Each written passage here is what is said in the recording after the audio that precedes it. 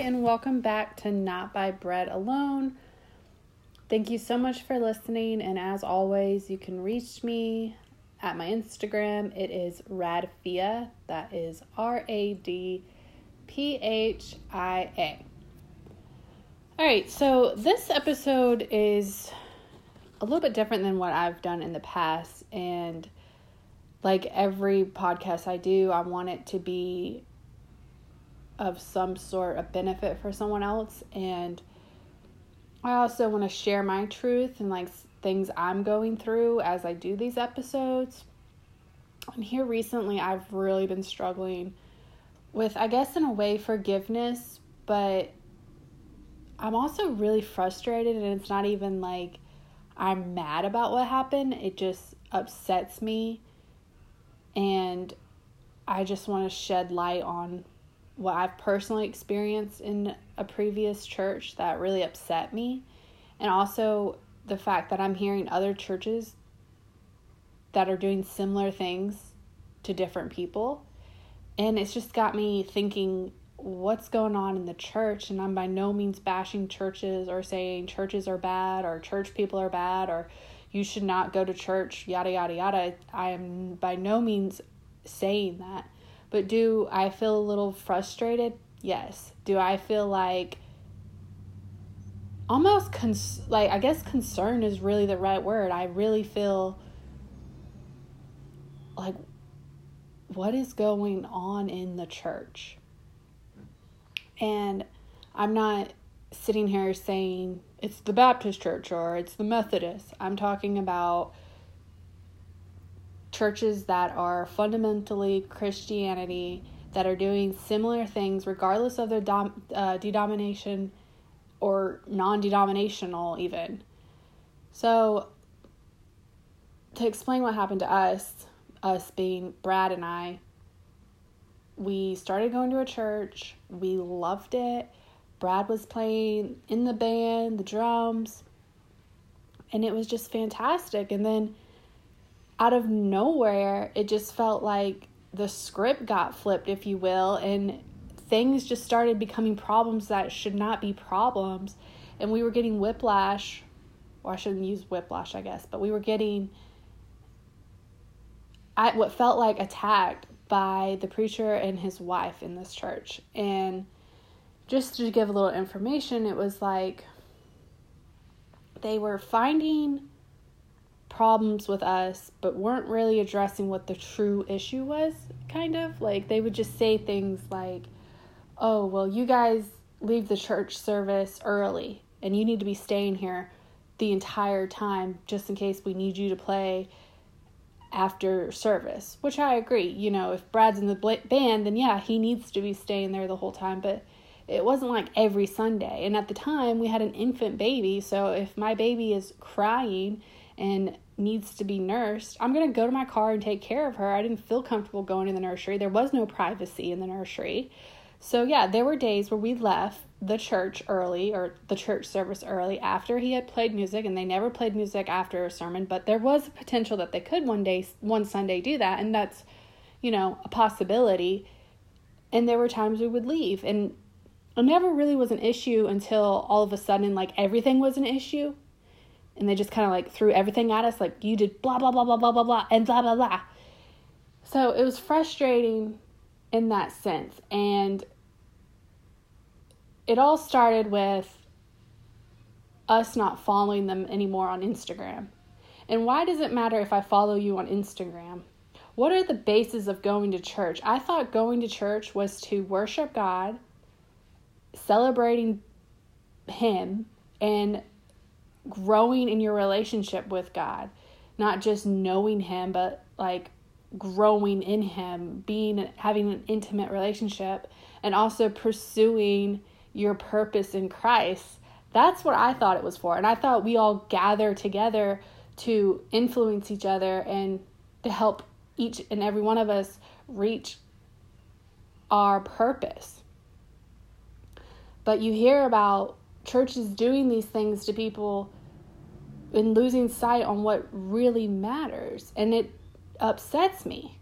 I also heard about through other people that there was this church making a covenant.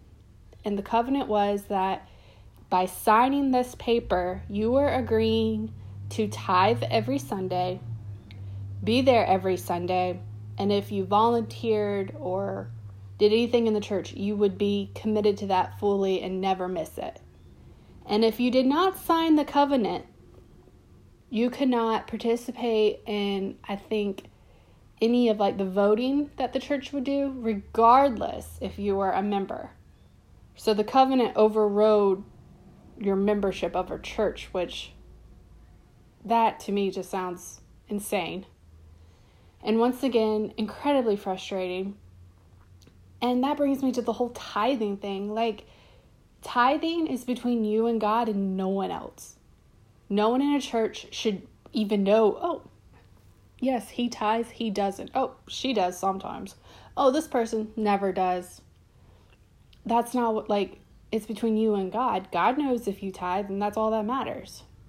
It doesn't matter if those people know, and it's none of their business. Like I said, it's between you and God. So that really strikes a nerve with me when I hear about a church doing that to people. Which brings me back to the previous church I was talking about that we were involved with. And the band presented it to Brad that everyone in the band needs to be tithing. And once again, everyone in the band was like, but that's between us and God. Like, how are you going to know if I'm tithing or not? And the preacher's wife made the comment, well, I can find out. Like, what? You're going to find? Who do you think you are where you think that's appropriate for you to go and find out who's tithing or not? It's crazy to me. And what if they do it anonymously and don't put their name on the envelope? What are you going to do then? Just assume they didn't tithe? The whole thing is just so insane to me. And just as I talk about it, it just makes my blood boil because it frustrates me that people want to get wrapped up into things that don't even matter. And they are losing sight on what really matters and the whole purpose of church. And reaching out to people and finding people that are lost to be found and like live their life in Christ like you want them to. But instead, we're getting hung up on these silly things about who's tithing, who's not tithing, what color shoes they're wearing to church, who brushed their teeth, who didn't.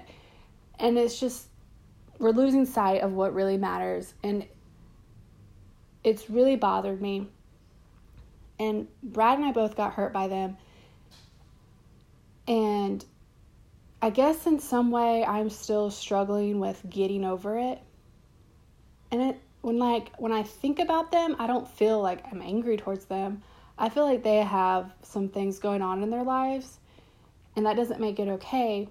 But I do know that hurt people, and that whatever is really bothering them, they're not even talking about it, what really was going on when this went down. Instead, they were like bandaging it with coming after what felt like Brad and I, instead of really genuinely trying to work things out with us. It was this battle between two forces, if you will, and it's just communication completely got lost and severed, and it's just really sad that as a leader of a church, I don't think you should behave that way or allow people to behave that way or even come after people like that. And I also just feel like I just want to apologize on behalf of anyone that's ever been hurt as well in the church. Like, it's so sad that there are people in churches that are misrepresenting God. And it really breaks my heart, and I hope this isn't the case, but that some people may feel like, wow, if that's what God is, I can't be a part of that. If that's how Christians are, I can't be a part of that. And that's what really breaks my heart. What if they treat people that aren't as secure as I am with my relationship with God, like someone that's just starting out their pursuit with Him? That could have very well easily just like demolished everything that God wanted to have a relationship with me, because they severed those ties by treating me badly, if that makes sense. I feel like I'm really going on a rant here, but like I said, I really wanted to share what we went through because I want to be authentic on here. And I'm sure there's other people that have been hurt because we're imperfect people and we do hurt each other, but you got to make it right. And I just think when you're in a position, like a preacher of a church, you got to like, no, I'm not a preacher, and no, I don't know what I would do in that scenario, but I would have done things way different than they did. I would have gone out of my way if I had to and found Brad and I and been like, can we please work this out? Can we please talk? There's more that's to this story, and I really don't want to like come across like I'm bashing them, because I'm not. But I do want the whole premises of this to be that I know what it's like to be hurt in a church, but you cannot let that prevent you from having your relationship with God, because you got too much to lose at the end of the day.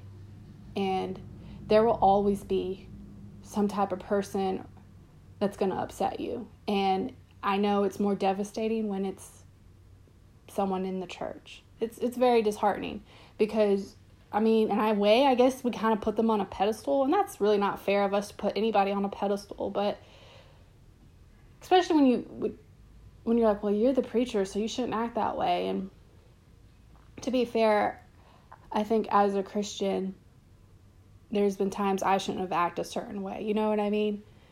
But nonetheless, if you have been hurt in a church, I am so sorry. And there can be reconciliation, and your relationship with God, if you'd give him a chance, I guarantee he'd make it up to you.